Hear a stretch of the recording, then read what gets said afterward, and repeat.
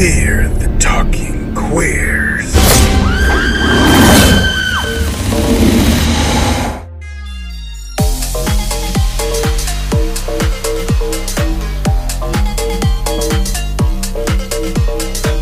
Now that we're all here, the party can begin. Hey, bitch. Hey, bitch. I'm Frankie. And I'm Jake. And bitches, you are in for a show tonight because we are not alone. There's somebody else in this room right now. And I'm very, very scared. You should be. Yeah. Please welcome to the show, the Carpenter Queens. Woo! Hello, everybody. Thank my you gosh. for just a warm welcome. Absolutely, absolutely. Go ahead and introduce yourselves. Who are you? Well, hello, everyone. I am Nicholas. I am Employee of the Month 3 months in a row. I'm very proud of myself. Oh, I love that. And I am Raymond, the other co-host of the Carpenter Queens, and I clean the bathrooms. Oh my gosh. Over there, TCQ video. So for our listeners out there wanting to know a little bit more about you, why don't you guys explain about your show and where they can find it and when they can listen? Oh, I always feel so nervous when I'm put on the spot like that. But the Carpenter Queens, we run our podcast through a very fictional TCQ video bathroom. And we run a rental store that only shows horror, the good, the bad, the ugly, and everything fierce in between. Ow. I love your a concept of that, you guys really stick to this video store concept. I love it. It's so good. Yeah, I feel like when you step into our TCQ video store, you can expect our knowledgeable staff of two to be spooky and stupid. Wait, do you work there too, Frankie? No, I actually did work there before, but I got fired For what? for giving out blowjobs in the bathroom. Hello. Oh my gosh. Well, we are so excited to have you guys here to join the fun. This is the second half of our double feature because we did Halloween 2018 on the Carpenter Queens podcast. So if you have not listened to that, go do that first and then come back here for the sequel. Yes, absolutely. Yes, a two for one. Love it. Yeah, we're super excited to listen to your episode. It was such fun getting to record it. Oh, it was a freaking blast. It was so much fun, and now I'm really worried to do this one because we had wonderful things to say for 2018, and I have questionable feelings about 2021. I feel like that's what's going to make it really good, though. I mean, what a contrast, right? I mean, the divisiveness of the horror community right now is bigger than ever. Like, Malignant really shoved that wedge in there, and now Halloween Kills is just widening the gap. Yeah, that's so true. That's so true. We'll get into it. But before that, we got to spin some of our October wheels for our trick or treat. Bring out the wheel. Yeah, spin it.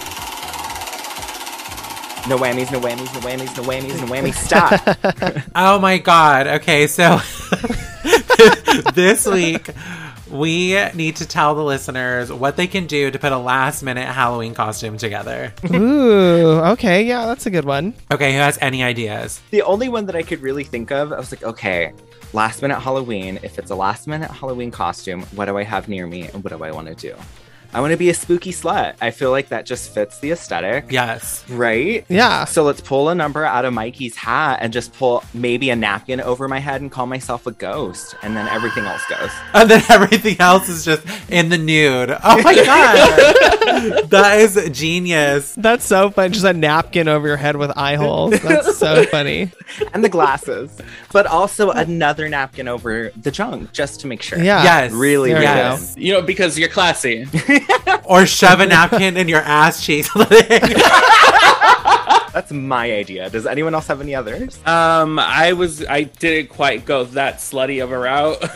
I thought I came up with a slutty concept, but that was just trash, mama. But anyways, I was gonna say I feel like every queer person has jeans that they cut up into shorts and a flannel.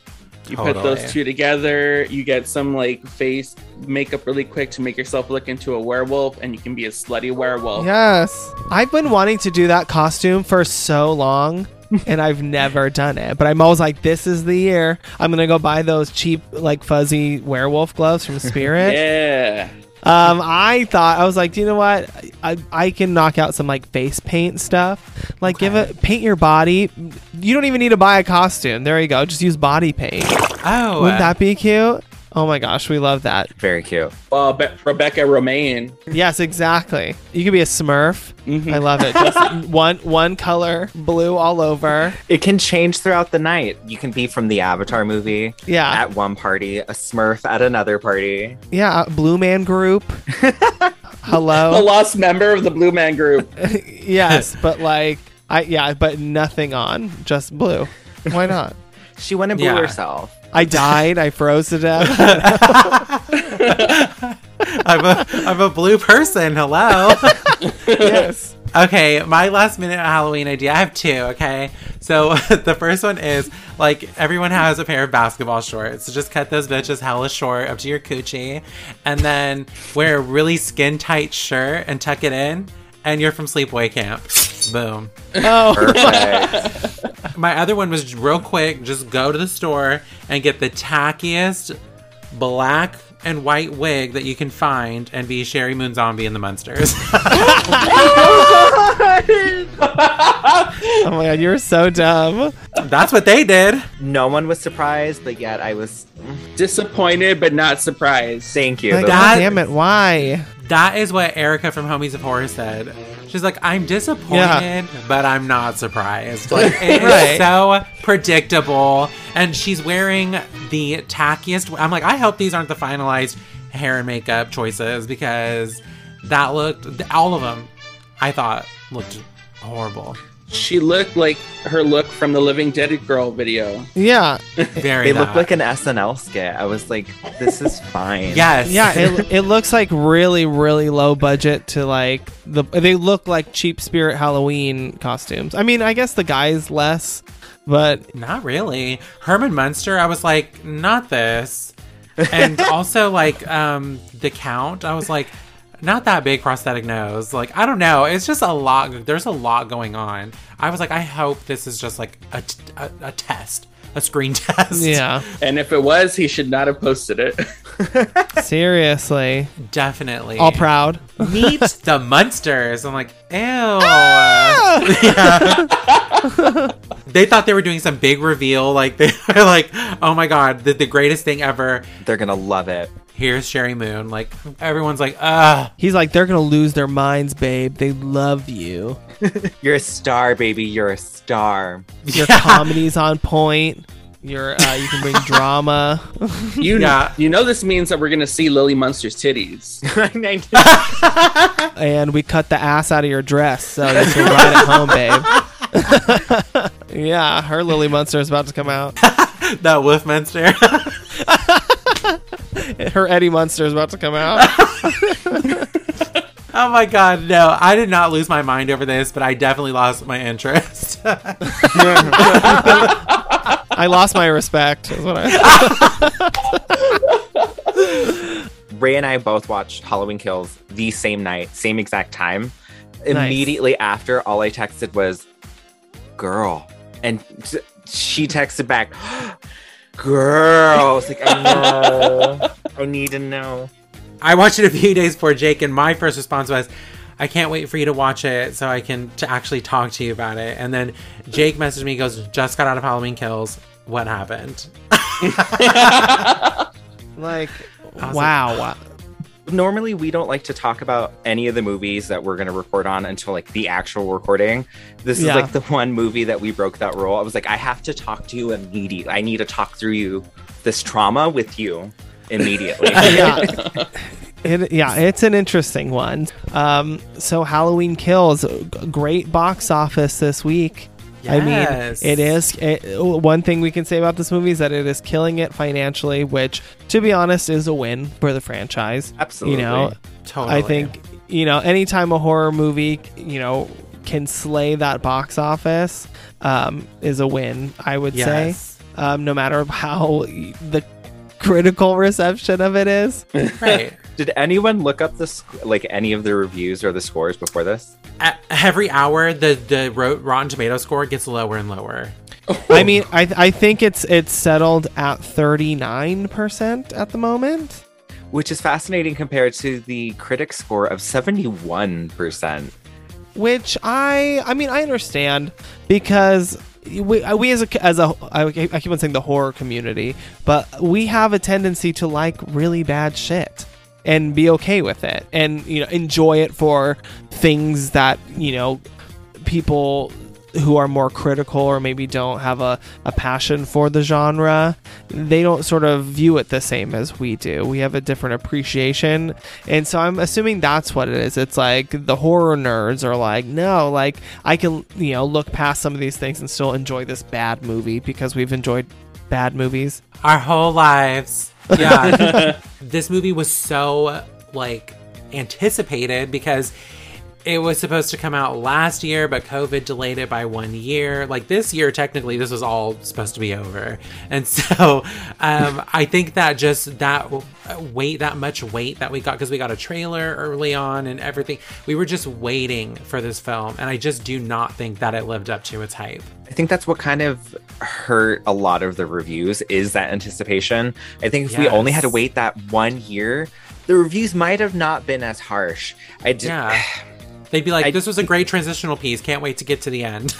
Yeah, pretty Exactly. much. There was a lot of pressure on this. I mean, I remember texting you like halfway through the year and being like, there's no movie, including Scream 5, for like, and that's saying a lot for me. That was like, there's no movie I'm anticipating more. I probably said that because we hadn't seen any footage from Scream 5 yet, and so I really had no idea what to expect, but we had already had the trailer for Halloween Kills, and I was like, there's literally no movie I'm anticipating at the moment more than this one.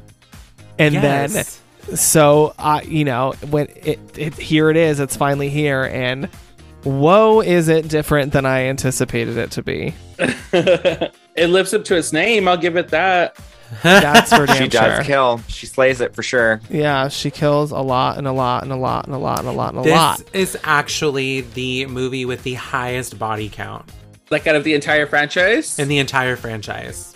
Wow. You know what else I read? Speaking of highest, this is actually the highest rated on Rotten Tomatoes Halloween sequel, not including 2018. If you look at the sequels, other than Halloween 2018, considering that like the first of the franchise, this is the highest rated of any Halloween sequel. Wow. That's interesting to me, especially compared to like Halloween 2, but I could also be looking at it through like a nostalgia lens. Yes. Well, it's weird because I'm always like, oh, I love Halloween 2, but I always forget that movie is actually boring, really critically panned. Oh. Like, if you look at it, like it's like considered very bad, and I'm always like, wait a minute, what? I love Halloween 2. The wigs, yes. Yes, her wig, knocked off 75% of the score. So we have to start discussing it, otherwise we're going to give away the whole entire movie right now. Oh yeah, spoiler alert, we're spoiling this entire movie. If you haven't seen the movie yet, turn it off, get your Peacock subscription, or go to the movie theater. So for everybody listening, welcome to Halloween Kills. Woo! My grandmother was right. The boogeyman was real. If you track Michael's victims, that's a straight line to Michael's childhood home. I'm not just gonna sit and watch another innocent person die. Let's hunt him down. Evil dies tonight. Halloween Kills, released in 2021, written by Scott Teems, Danny McBride, and David Gordon Green, directed by David Gordon Green. Our movie begins immediately after the events of the 2018 film. Cameron Elam, played by Dylan Arnold, still tipsy and looking for Allison, instead finds a wounded Deputy Frank Hawkins, played by Will Patton, while walking home from the high school's Halloween party. As Cameron calls for help, Hawkins explains that Michael needs to die. Tonight! Hawkins' determination is driven by his regret from stopping Michael Myers' execution back in 1978. In a flashback of Halloween 1978, young Hawkins, played by Thomas Mann, and the rest of Haddonfield PD are on the hunt for Michael Myers just shortly after his killing spree of the original movie. During the search, we're reunited with a young Lonnie Elam, played by Tristian Eggerling, being bullied by a group of kids. Bitch, not just like bullied, but like being bullied by these like crazy twins. These were bullies from Rob Zombie's Halloween. Seriously, the crossover. Not only, well, speaking of crossovers, did everyone like catch a good peek of Chucky making an appearance in Halloween? Oh, that was the brother. The brother. I was like, well, who's Chucky and these two fucking like girls, like, these twins? Why are these kids wearing prosthetics? And then a passing cop warns them to get home as a man in a white mask just killed 3 teenagers. Lonnie attempts to make his way home but runs into Michael Myers. Lonnie immediately curls into a ball on the sidewalk, pleading with Michael that he's sorry he bullied Tommy Doyle earlier that day. Hawkins and Officer Pete McCabe, played by Jim Cummings, find Lonnie, but Michael has disappeared. Lonnie runs off as the officers make their way to the Myers house. McCabe recounts being a kid when his mother would make him play with Michael, but all Michael ever did was stare out his sister's bedroom window. They enter the house, and when McCabe enters Judith Myers' old room, he is attacked by Michael. Hawkins holds a gun up to Michael and shoots, but the bullet strikes McCabe in his neck. Hawkins cries as McCabe passes away from his gunshot wound. In the front yard, Michael is surrounded by cops and Dr. Sam Loomis, this time played by Tom Jones Jr. The music swells into the classic score by John Carpenter. Title card, Halloween Kills. Whoo! I'm just going to jump in here really quick because I geeked out over this flashback to 1978. I fucking lived, bitch. I was like, no way. I was like, not adding like deleted scenes from the original movie. I loved it, and I love that they did, like, they recreated the mask from 1978. This wasn't no digital effects. Like, everything was done practical and in camera, including Dr. Loomis, because my boyfriend sat there and fought with me thinking they did some, like, CGI digital shit, which in this day and age they normally would, but I give so much respect for them doing, like, finding an actor who looked like Loomis, doing the makeup and the lighting and everything in camera, because in my opinion, that was Loomis. It looked just like him. Yeah, that was the Ashley to the Mary Kate. I thought they were twins, honey. Yes. And they did film filters to make it feel more like the 1978 film. And I think that Beautiful. You can definitely tell because it looks like it's from a different movie. Like Jake said, it definitely matches the actual flashbacks they used to the 1978 film. Right, totally. Yeah. I do feel though, like tonally, like this whole section to me feels a little bit like Planet Terror, like Grindhouse, like that. Like you could tell it's like them like recreating like an old 70s style. You know, or like of like some, just like how some of the camera angles, or like how the camera zooms and like moves. It felt kind of absolutely, yeah. But I don't know. There's something about it, especially, and I know I'm kind of jumping ahead when Michael attacks for the first time. It comes off kind of like campy looking. I loved they brought like the musical cues back from 1978, like when Lonnie first runs away. They do that little. And then they bring back the classical theme. It was so well done. That was like the best like flashback I could ask for. My partner John actually thought they did CGI when they first saw it. They're like, "There's no way." It was like, "Babe, this is all like in camera. I don't know what to tell you." But this is fantastic. I really enjoy what they did. How do you feel about it story wise? I guess my biggest complaints with this movie, I just want to jump in, is the script. Because it is a dramatic shift from 2018. Yeah, and a dramatic dip in quality. It's horrendous. I just thought that at least in terms of this opening moment, I just thought that there were a lot of things that they focused on, like Lonnie and things like that, where it's like, we're going to give him this backstory. We're going to Frank Hawkins this backstory that I don't think we necessarily needed. I thought it could have been, this opening could have been so much shorter just to show at least how Michael got caught and that Hawkins was there. There's a lot in this movie that was written in that just made it filled time, but we didn't necessarily need it, and I think it dragged I think it it's down. because it didn't go anywhere. If it had had a Right. conclusion and a running theme to it that had transpired to a certain point, like 2018, this would have had significance. Learning about Hawkins' background and learning that he was the reason why Michael didn't do anything adds nothing to your mythos, because the mythos that they're currently creating gets so convoluted and eats its own tail within one movie. I don't understand how it does that. And yeah, like even like the character of like Lonnie, they sort of like build up Lonnie. I thought he was going to be way more significant in this movie than he was,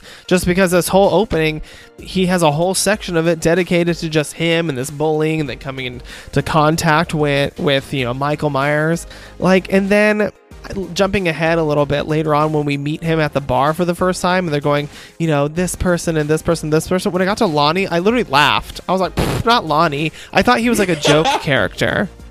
They're trying to retcon to give reasons why these characters deserve to be here. Yeah. But then they don't give a reason why they deserve to continue on in the story.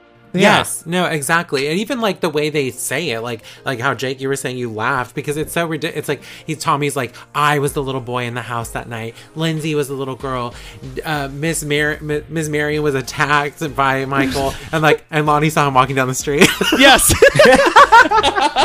Nobody Yes. asked me about my scars. I know. I literally laughed. I was all, I was like, that's so dumb. I thought he was like a dumb, I don't know.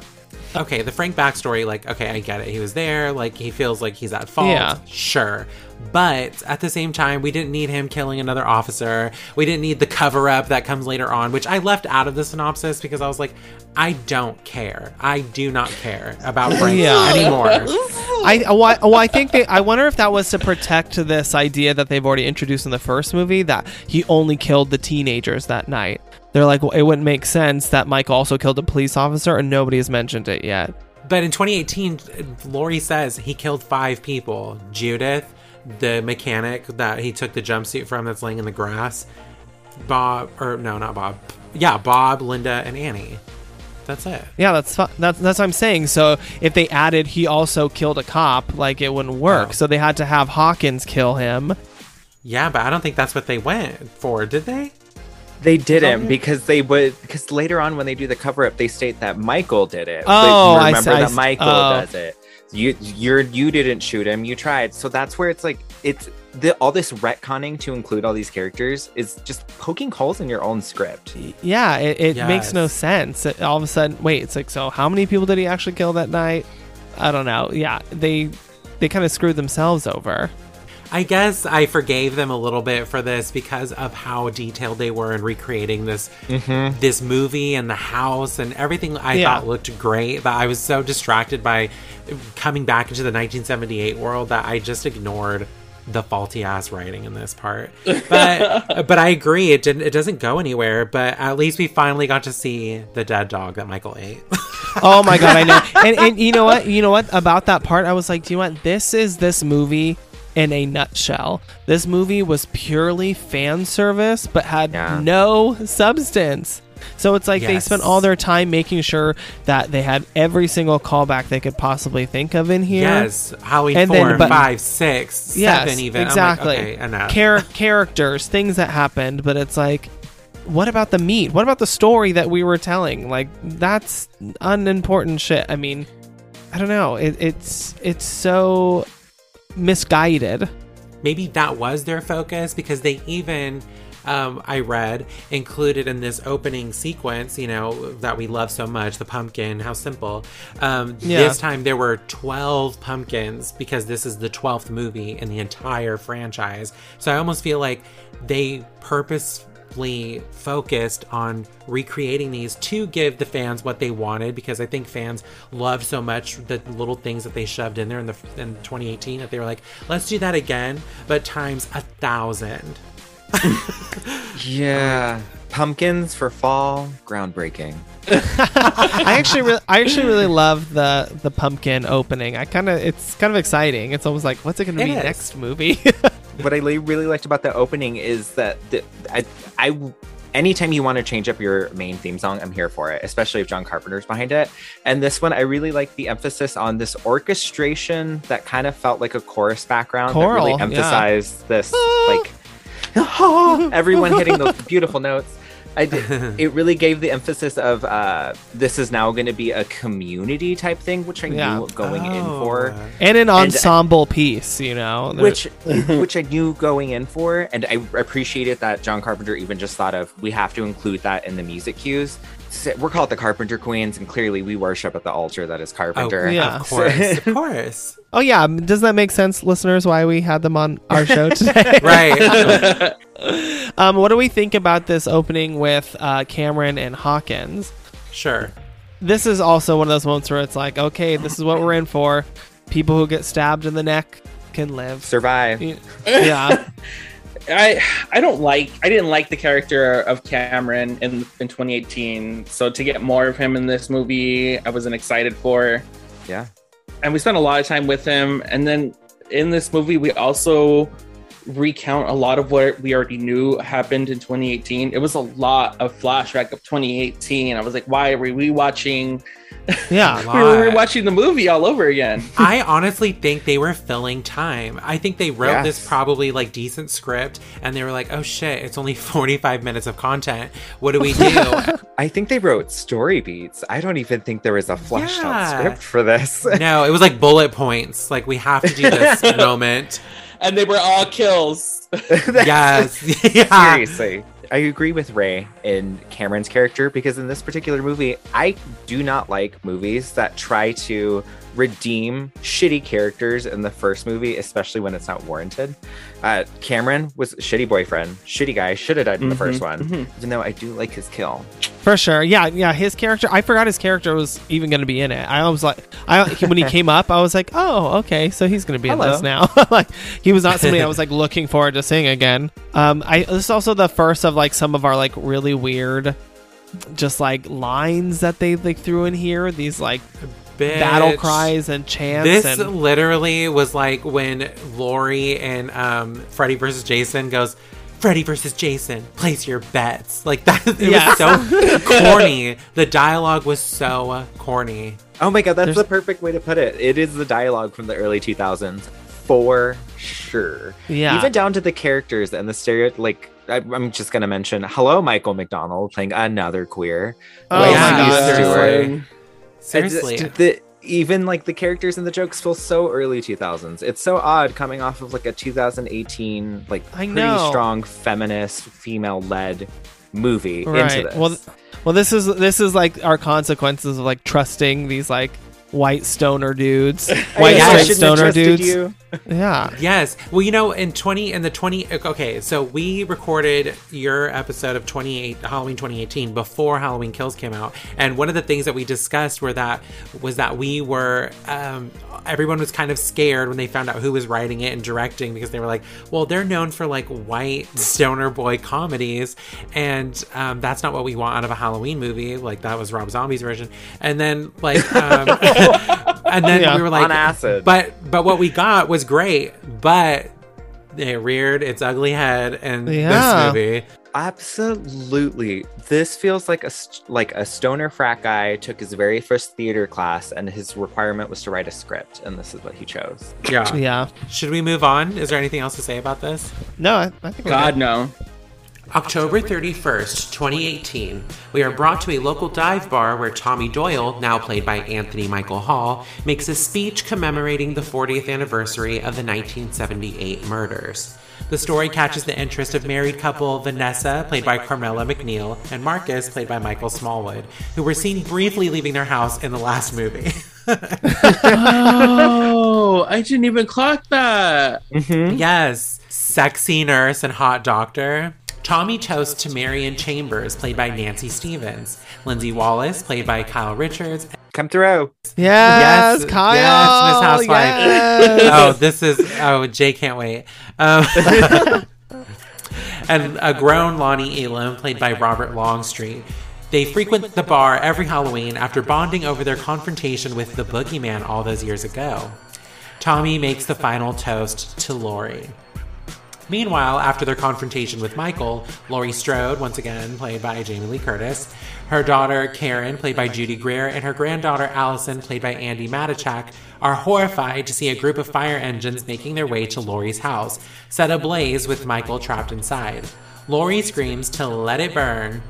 They are driven to Haddonfield Memorial Hospital, where we see former Sheriff Lee Brackett, played by Charles Cyphers, working security at 90 years old. I know. Literally, I was like, this man is 100 years old. When is he going to retire? He didn't want to be a door greeter at Walmart, okay? No, it was this not. Or that. As Laurie is rushed into emergency surgery to patch up a stab wound in her stomach, Karen and Allison finally mourn the loss of Ray.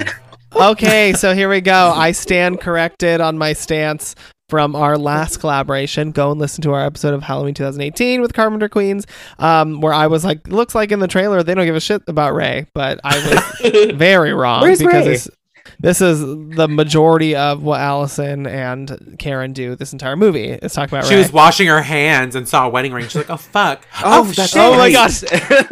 That even she was appraising it. She's like, I wonder how much I can get for this. She's like, we have to get out of this town. I need to afford big things. For real, I would get the fuck out. The firefighters arrive at the burning Strode residence, accidentally freeing Michael from the basement. Using their tools, Michael single-handedly slaughters the firefighters before making his way to Laurie's neighbor's house. The cemetery caretaker, did anybody clock this? I didn't realize it was her until you told me.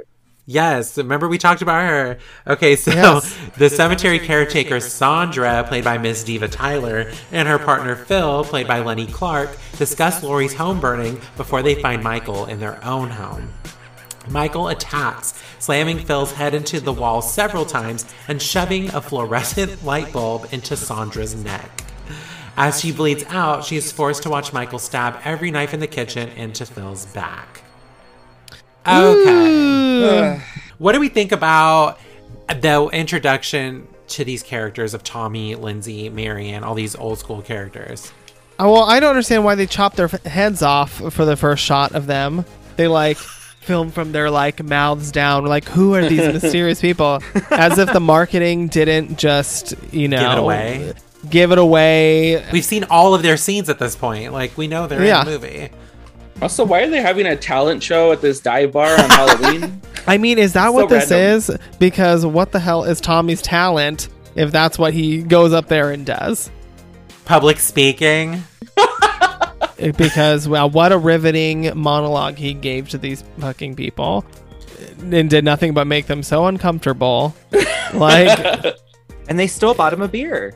Oh, yeah, and they loved it, I guess. And they loved at it. the end. Woo! I'm scared. Come on, Trauma. Yeah, oh my god, I had no idea that was you. Once we get the explanation later that the real curse of Michael Myers is to, be around and promote fear, I almost feel like Tommy did that for him. He was it fed him more energy. He was like, yes. Oh, probably.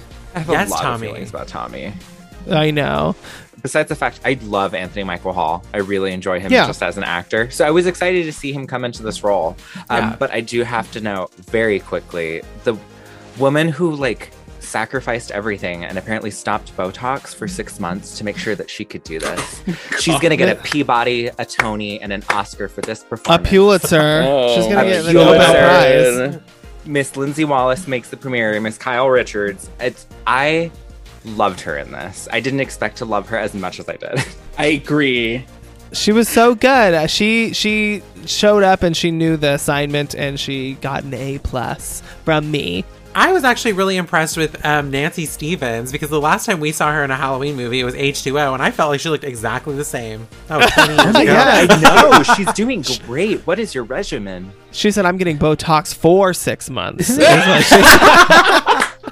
She looked great. She looked great. I agree. For me, Kyle Richards was the breakout star for me. Because I know nothing of her since playing Lindsay Wallace in 1978. Oh, okay. I didn't realize she's a celebrity. I didn't know. I don't watch whatever the fuck she's on. I don't watch it. My boyfriend does. You didn't watch when she appeared on The Simple Life? Oh my god, was she on that? The one with the housewives, when they were housewives? Jake, why you don't know what I'm talking about? The Simple Life.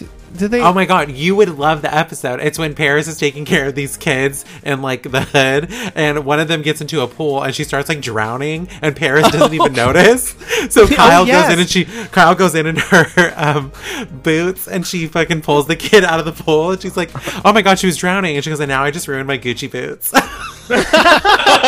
Oh my god, that's hilarious. The makings of a queen right there. Yeah, Absolutely. I mean, I was definitely.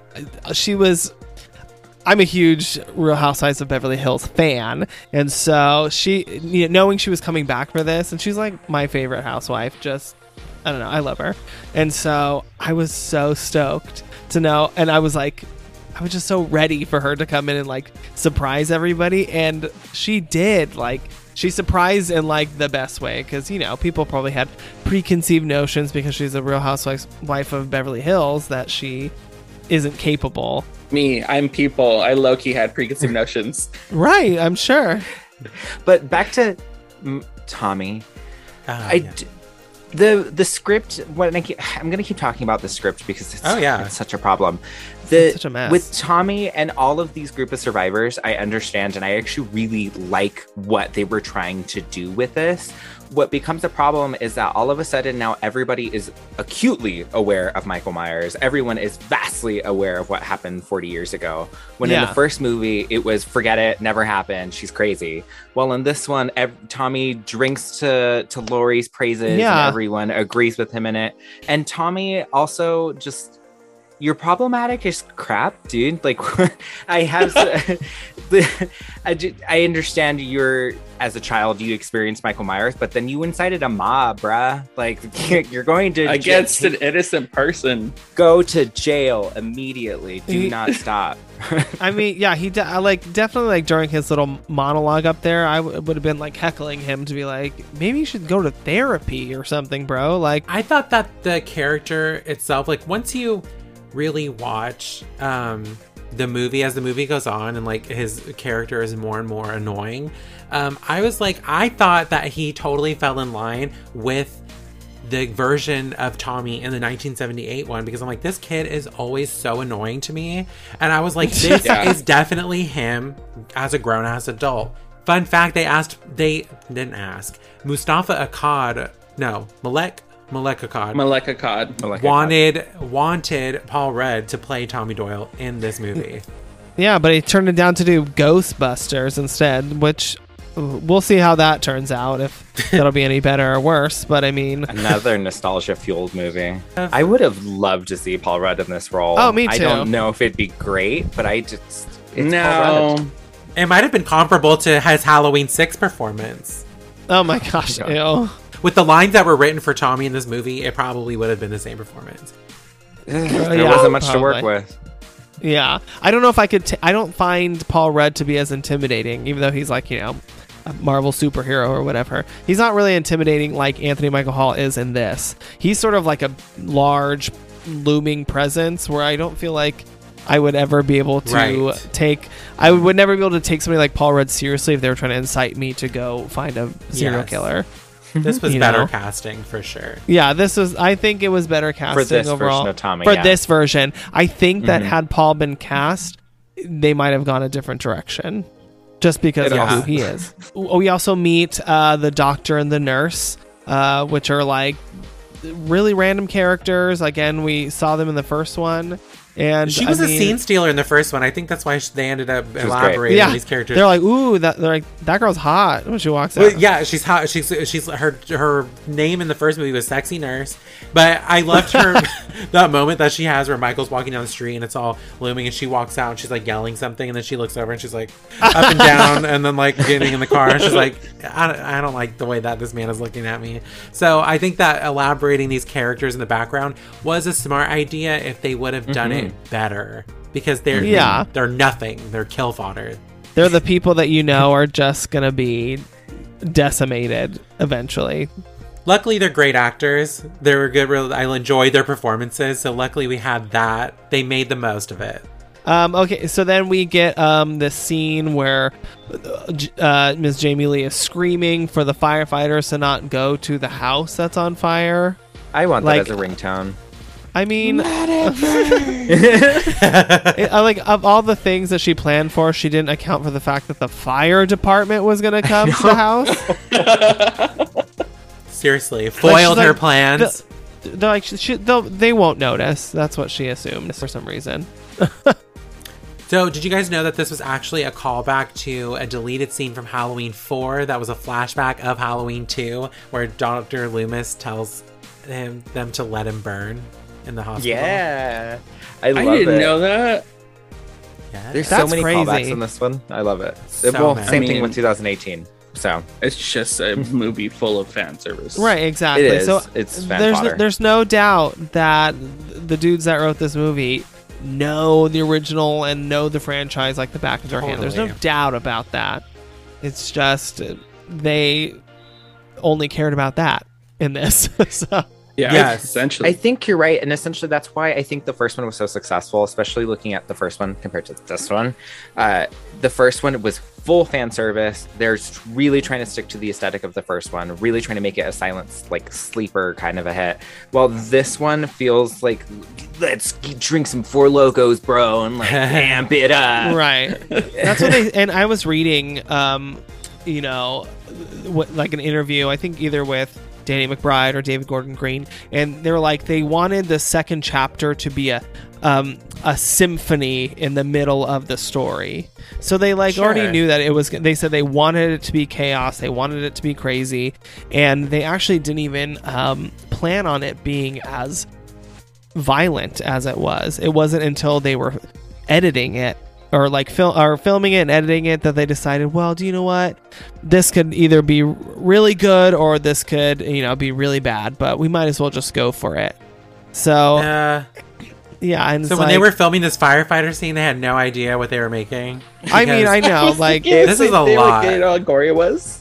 yeah, seriously. And honestly, the firefighter scene isn't even the worst of it. Like, some of the No, kills it's that we not. get in this are like, whoa, like, this is When- insane. When they showed the firefighter scene in the trailer, I was like, oh my god, that's probably going to be a really... It looks like it's too much, but at the same time, I'm like, it looks like it's going to be a very intense scene. Then I watched the movie, and I'm like, it's edited in the same way it was edited in the trailer. Like, it's just like... Literally. Boom. Yeah. Boom. We don't get anything. We get silhouettes of people dying. Yeah, Like, okay, yeah, and great. yeah, that happens a lot in these like crowd scenes where it's like not much more than just little like clips. Like you're not actually seeing anything happen. You're just seeing him like it almost. He feels like almost like a super villain in a Marvel It's- movie. Yes. It's definitely the energy of like Vin Diesel doing some sort of action scene. Yeah, it just feels so weird and different. Which I mean, I It guess does. is fine. Like change is always good, but also I guess it makes sense with what they're saying. Like, the more he kills, the more he transcends. But Does I it? don't know. Because then also my argument for 2018, Dr. Sartain's role, I was like, well, it makes Michael more human because, you know, he's not superhuman. He has to get around somehow. Well, I was wrong. Well, So. here we go. Yeah, we're all wrong about a lot of things. There's a lot of setup from the first one that we're just wrong about, which is This feels crazy. very the new Star Wars trilogy, where it's kind of like we did not have an initial idea for all three movies. We got cleared for the first one. Yeah. And, whoa, that did really good. Now we have to make two more, but we're going to make it up as we go. Because you mentioned it, Yes. Brinky, and especially last week, you were talking about how you really liked the humanized, essentially, Michael Myers, and he's not the boogeyman. While in this one, he's absolutely the boogeyman, which is very confusing because this is supposed to happen all in one night. So it confuses your own mythos, and I don't know if it's as smart as they think it is. Oh, it's definitely not. There's like a scene where he takes a pickaxe and hits one of the firefighters in the face, and it looks like Yeah, it's very like John Wick. like my blood or like Bloody Valentine, My Bloody Valentine 3D. Is that what it's- 3D. Yeah, 3D. Yeah, that's what it feels like. I'm like, what is this? This feels so weird. Especially since this is like our first kind of like big kill, because the first Yeah. one that we got was in 1978. So this is like Michael's first big ta-da. And I don't know if I can understand the emphasis when you stated that they wanted it to feel like an orchestra, because this definitely feels like an orchestra, but I don't know if everyone's in tune with each other. Yeah. In all honesty, because like we've said, that a lot of this was shown in the trailer, so it was kind of like, oh, we already saw all this. But at the same time, it was like him on a roid rage almost, like using everything, like using their own weapons against them. Yes. I thought it made for like a great intense scene and kind of like a great mid-movie scene almost. But it was also sort of like very uncharacteristic for Michael though. Yes. I think that's what pulls it out. I thought what's really weird, and this sort of is a theme that happens throughout this, is that everybody's so ready to kill this man immediately.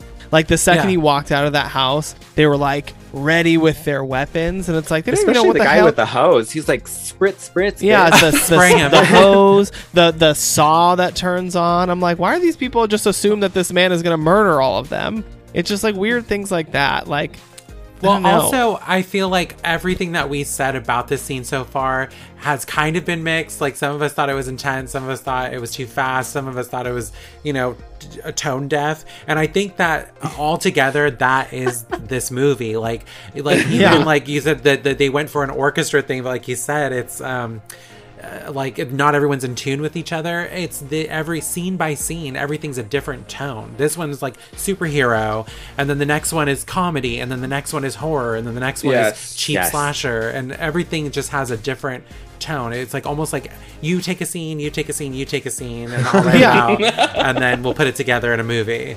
Yeah, so we just had this superhero ass moment, and then we move on to this horrific kill of Sandra and Phil. This left me depressed. I was depressed after. I was like, I hate this scene. Well, I mean, they were just minding their business, playing with a drone in their house, and then this was me. This is me. I very much felt like me and Andre are Mr. Phil and Miss Sandra, and I was like, this is a horrible way to like think of, like, this is us, and then they're like, oh my god. Getting brutally murdered in their own home. Yeah, like they get fucked up real bad. To me, this was the movie that, I mean, this was the scene that I felt tonally matched this universe of 2018. Yes, of course. This is the tone that I was like, oh, okay, this is what I came here for, I guess. Expecting. Yes. We've had 3 other tones before this moment. But here we are at this one. So we have this intense kill where Phil gets stabbed like a bunch of times in the back, and Sandra gets a light in her neck. And one thing, for some reason, they decided with this movie was that we're not gonna play into this like Hollywood myth that you get stabbed once and then you're dead. They said, we're going to make these people suffer until their very last breath, and we're going to show all of it. And you're like watching them just like gurgle on their blood and like struggle to breathe.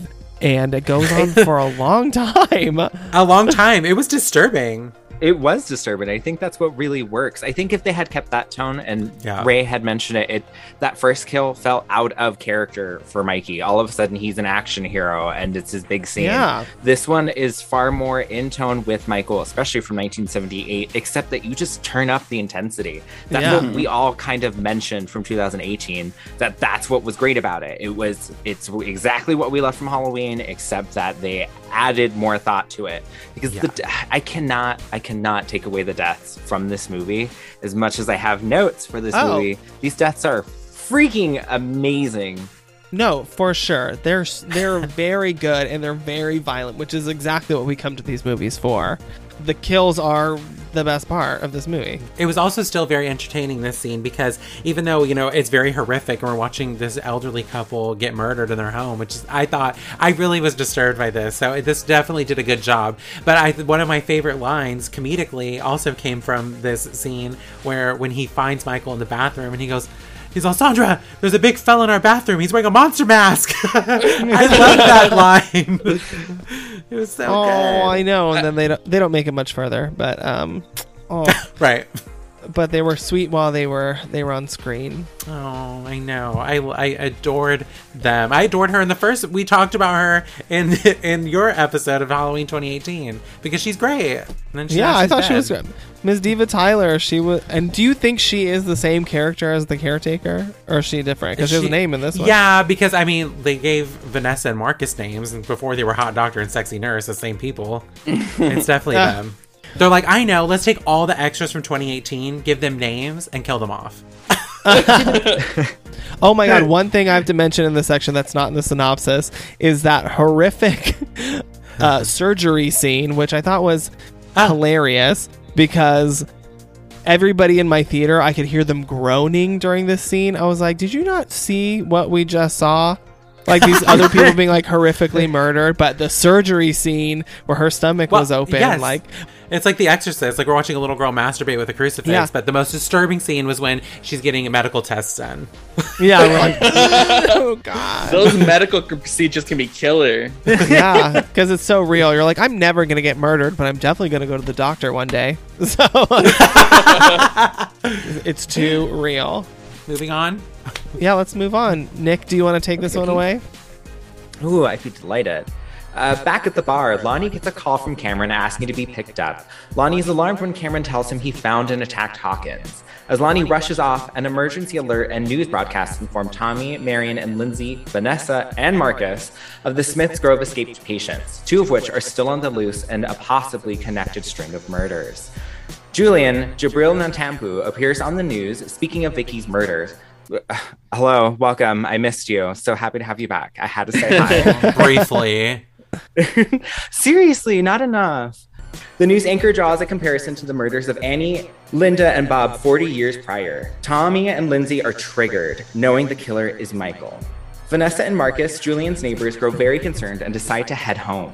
Vanessa gets to the car and hears something in the back seat. She screams in terror, running into the bar saying one of the escaped patients is in her back seat. Tommy, armed with a baseball bat, and a few other patrons confront the intruder, but he drives the car away and crashes. The driver leaves unnoticed by the crowd, but it is not Michael. It is the other escaped patient, Tivoli? Actually, didn't even know his name. Oh, I learned something new today. His name is Lance Tivoli. Played by Ross Bacon. Oh, R.I.P. Did he pass between? He passed away like the other day. Oh my god! Oh my god! I was making sure this was the right character and right actor to put in this synopsis, and I looked him up, and it's all he died of lung cancer like a few days ago or like a week ago. That's so Rest sad. in peace, Ross R.I.P. Bacon. Ross Bacon. Tommy decides they should get a mob together to hunt Michael down. Sorry, that sentence is so interesting to say. Evil dies tonight. Woo! Oh, I like how they say that this mantra has a backstory when, right before he walks out, he puts that dollar bill in that little thing they have up at the bar, the donation box that says love lives today. And Marion watches him put the dollar in and she goes, evil dies tonight. Like... We then meet eccentric gay couple Big John, Scott MacArthur, and Little John, Michael McDonald, the current homeowners of the renovated Myers home. A young girl frantically knocks at their front door, asking for help as she says her friend ate a candy bar with a razor blade in it. The friend lies on the sidewalk, and when the Johns run to see what is going on, a third friend steals their entire bowl of candy. It was all an elaborate prank to steal their candy bowl. The Johns cut the kids' celebration short as they creepily inform them their house belonged to serial killer Michael Myers, and the house is haunted by his sister, whom he has stabbed in the tits. The kids run off in fright. Yes. All right, so this section starts off with them in the bar, right? And we have this really weird, altercation, not even altercation, but just moment that happened between, Ms. Vanessa and Marcus, and then Lindsay and the old crew, right? That standoff they have. Yeah, the little standoff they have. And then the very next scene, they're all, now we're all good friends. It's like, what is this? What are we doing here? This is cheap storytelling. Everything in this bar is cheap storytelling.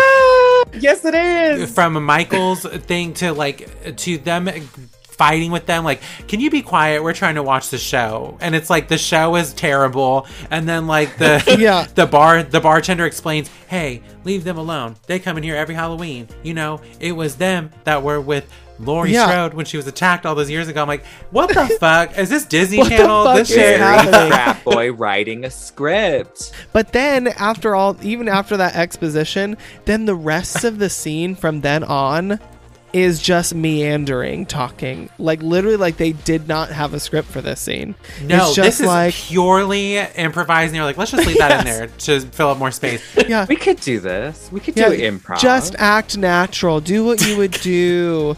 They're like, Lindsay, ask the bartender how the bar got opened. Yeah, oh yeah, good idea, good idea. Oh, I made something up. Okay, here we go. No. Press record. I got it. I totally got it. Miss Kyle, she's all, oh my god, like she's Yeah, she's like, wow, your dad, really? Yes,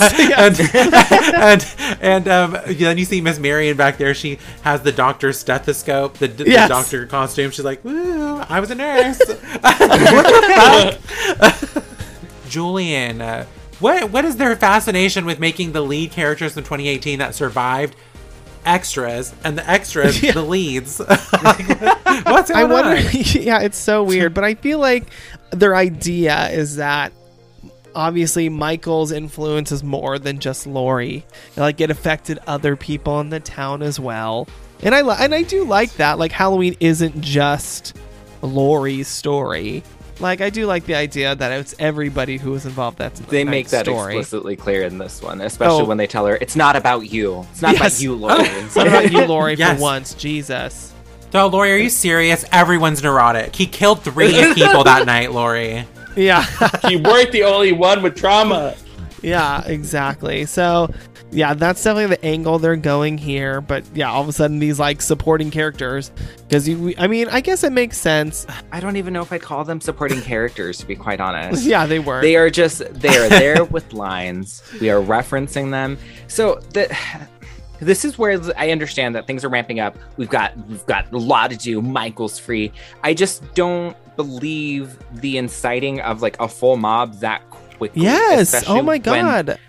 especially when in 2018 everyone made it seem like nobody remembered what happened 40 years ago, like it was a fairy tale. But now everyone is so instinctively involved with that murder. This town is suffering from all of this trauma all of a sudden. Yeah, It doesn't that make is- it's a different movie. It's just a different movie. It's a different movie. We totally forgot to mention, and a big contention with a lot of people like in the horror community, when we meet our security guard way back when at the hospital, and we get shots of, is it Annie on the slab? Oh, as well yeah. as Officer Brackett. Yeah. That are pulled from Halloween 2. Yes. And people are upset that you can't. You can't decanonize Halloween 2 and then use its a material. Yeah, it's clips. Well, What and the hell's wrong it's with when you? he, I think, is actually introducing Lindsay, and like her babysitter died that night, and they show her like boom, boom, and then they show her in the stretcher, and I'm like, wait a minute, that did not happen in Halloween. They're like, nobody will notice. I know you had the budget. What happened? I Yeah, know, film new seriously. scenes. And I guess actually in Halloween 2018, Tom Jones Jr., who plays Donald Pleasance, who plays Dr. Sam Loomis in this version, was actually he's a part of the crew, but he was actually supposed to be Dr. Sam Loomis in the last one, because they were going to have Michael kill Dr. Loomis, and Laurie actually shoots Michael to the point where police are able to get him and take him away. But then I'm like, that was a better idea. That was a way better idea than the fuck this. But I think I know why. It's to take away from Laurie's storyline. To make it like how we're saying, everyone's involved. This is everyone's story, is Michael. I feel like that's what their goal was, because they really do take a lot away from Laurie in this movie. They were giving some to Tommy, to Marion, to Lindsay. Everyone's scared of Michael Myers. I saw him walking down the street. Me too. He's ruined my life. He's haunted my family for generations. Somebody told me he was walking down the street, and I've never been able to sleep a wink since. That cop told me to go home because Michael Myers is on the loose, and ever since then, I've never been the same. But yeah, you hit the nail on the head, like Nick, like about these people are so alarmist too. Like Miss Vanessa goes outside and she sees somebody in the back seat of her car, and she immediately runs in and was like, it's Michael Myers. And they're like, all right, everybody get your shit, get your Let's weapons. go. We're going to murder. Like, They grab Suit an up. iron, an oar, a bucket. a yeah, cup, like grab everything's whatever, ready to be grab your used. kids, hide your kids, hide your wife. It's like, it was so fast. And you're like, whoa, these people need help. Like, they are also crazy. Not Tommy messing up someone else's car. I understand that I there's know. a murder, but like, don't hit my car, bitch. Yeah, he starts smashing up their car before, like, just to get him out of the car. I've been like, what the fuck, bro? You're gonna pay for my car, right? That you just took a bat to. Whatever it takes. Whatever it takes. Evil dies tonight. Evil dies tonight. So then we meet some of the shining stars of this movie. Scott MacArthur and Michael McDonald as Big John and Little John. This is Oh a my total God. straight white boy thing to write Yes. into your script 2 gay characters and name them Little John and Big John. They're like, that's so funny. And we're going to cast 2 straight white guys. We're gonna to play have them renovate out an old antique house. They're gonna love it. Oh my god. I'm okay. American Horror Story. Very American Horror Story. Yeah, it's not that it's an unflattering portrait. I did find it kind of identify with Big John, I guess, at one point when he was like, I pulled out some old spooky records. You want to get high and dance? And I was like, okay. I was like, okay, I relate. But then the rest of it was silly. I identified with Little John when they're going upstairs and he passes by the mirror and he goes, Why do you look so scary? Yeah. It was the charcuterie board night for me. Yeah. So there were, Yes. somebody's gay friend whispered in their ear, but yeah. I love that, they renovated the Myers house and that somebody lives there now. Like that totally would happen. Like that makes sense Yeah. in today's world. Like they wouldn't just let it sit there and it wouldn't just be a vacant lot. They would have built something there, whether it was a fucking like espresso bar or they kept it as a house. for sure. It would have been something. yeah, it'd be a It's a Starbucks Starbucks now. Yeah. I do feel like, I don't know how I feel. I love these actors both, like, individually, but I feel like casting them in this, like, I love Michael McDonald. I feel like they're too funny for this movie. The tone. It's the tone we keep talking about. The tone shifts again. Completely shifts because I cannot look at Michael McDonald and think of anything but Stewart or or all the comedic roles he's done. Yeah. He's the only person in Hollywood history that's been killed by Michael Myers and Mike Myers. And Mike Myers. as Austin Yes! and Austin Powers. Oh my god. I get it, like giving people chances outside of their known genre. These are But probably their friends. They were like, you want to be in this movie? I'm going to write a part in for you. Probably. I don't feel like they're bad in it, but I think No. just his presence alone in it takes me out of it. They're not Yeah. bad in it. I enjoy their performances, but the characters are written for a different movie. Yes. I agree. It is so bizarre. They're but- written for scary movies. Yeah, a parody. It's a parody. I didn't get the kids. I like the kids. I really enjoyed the shitty little kids. It's very trick or treat. But I was like, what kids are trying to pull this stunt right now? It's 2018. This is elaborate.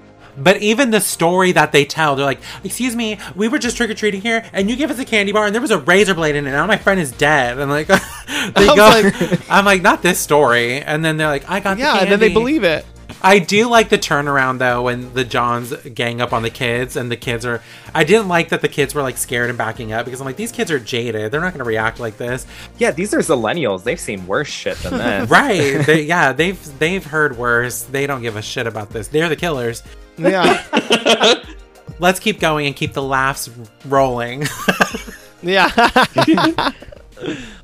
So back at the hospital, Karen and Allison are informed of Michael's escape, and Karen frantically informs the hospital staff that they need police and security because she believes if Michael is still alive, he will be coming to the hospital to find Lori. Cameron arrives at the hospital, reconciling with Allison, inviting her to join him and his father to hunt down Michael, to which Allison agrees to avenge her father, but Karen forbids her to leave the hospital. Allison sneaks out anyway. Tommy goes around town gathering Haddonfield citizens to join the war against Michael. Lindsay, Marion, Marcus, and Vanessa search the streets in Lindsay's car. She pulls over when they notice 3 of the badass kids from earlier playing in the park. Lindsay approaches them, telling them they need to go home. The kids don't take her seriously until Michael emerges from the shadows holding the 3rd kid's bloodied mask. The kids run off in terror. Lindsay uses the kid's candy bag, loading bricks into it. Michael attacks the car, climbing onto the roof, smashing a window, and pulling Marion by her hair. Vanessa escapes the car. Marion points a gun at Michael and exclaims, "This is for Dr. Loomis." The gun doesn't shoot much to Marion's surprise. Michael stabs her to death. From the back seat, Marcus attempts to choke Michael with his costume's stethoscope. Michael shoves his knife through Marcus's eye into his skull. Vanessa reappears, viciously shooting at Michael until he kicks open the door, which hits her gun, causing her to shoot herself in the head. Lindsay attacks Michael, hitting him with the bag of bricks. He attempts to choke her, but she gets away. She successfully hides from Michael in the swamp, and he leaves the scene. Not the swamp. The swamp, girl. And they're like, so we have more like meandering Karen Allison moments. Yeah, their moments aren't even crucial in the movie. And honestly, they even tell us that. They're like, Lori, this has nothing to do with you and or your granddaughter or your fucking daughter. No one gives a shit about you anymore. You're old news hag. By the way, at this hospital, they just have a room with a window that will show you all the dead bodies you could ever want to see. Yes. I was like, wow. You can look at their toe tags, see who it is, and how they died. It's just a conveyor belt of dead bodies going by. Yeah. Yeah. Just crazy. You're like seeing people you went to high school with. You're like, I guess Evil did die tonight, bitch. But I thought it was very clever how they explained Sartain, like having Allison do it in like a, interview with the police. I thought that was kind of clever to like clear that up, especially if I bet like they thought that. Yeah. Yeah, and they explain it twice because I think Hawkins explains it later too. He's like, it was Dr. Sartain that brought him to Lori. He doesn't give a shit about Lori. They're not brothers, sister. They're none of that. They're neighbors. And then we get that really great scene of Karen finding out that Michael isn't dead. But it's not her reaction that's the good one. It's fucking Allison's, which is ridiculous. When she goes, "What?" I think I might have been the only person in my theater that laughed out loud at that part. Oh my god, like what kind of editing and choice was that? Allison altogether feels like a different character. Like, I get that she's changed because, of what's happened to her in the past couple of hours. She's the only one that has any remorse or, feelings about her dad's death, because Karen's totally moved on. She's looking at the other doctors in the hospital. She's ready to move on with her life. And Allison, it feels... Does it feel super forced? At one point later on, Lonnie's talking about his relationship with Ray, and Allison does, this weird, she tries to do the Oscar-winning scrunch your face thing, like the Florence Pugh. Yeah. Well, honestly, I thought her acting was in and out in this as Allison. Mm-hmm. I was like, she's kind of I'm reeled in, and then she does something, and I'm like, wait, what? I don't know. Her choices were kind of mixed, but I also think it's just because of the way the character was written. It's just a mixed bag of tricks. You're like, whatever. Right, exactly. And it's not just her though. Everybody in this hospital scene comes off as really bad, but honestly, it's the script that's really bad. It's so soapy, all of this stuff that they're it's a very talking. Lifetime original movie. Yeah, it is, and especially when Lori wakes up and she's like, "We got him, we got it." I don't know, just there's just a lot of really silly things that happen in these hospital scenes, and so it takes me out of it because again, this is a whole nother tone shift. Now we're on to full-on Lifetime original movie during these scenes. Yeah. Well, also Karen's sweater, we talked about it before, it's the Christmas sweater, but this time I feel like it has even more glitter, more jujus. It's got pom-poms. There's little pom-poms on it, dangling, and I'm like, that bitch did not have those on before. So then we have this full-on Tommy Doyle mob. He incites this mob, and it feels a little Halloween 4. Very Halloween 4. I was gonna say more like things I see on the news today. Very much so. I'm glad that you brought that up because they try to.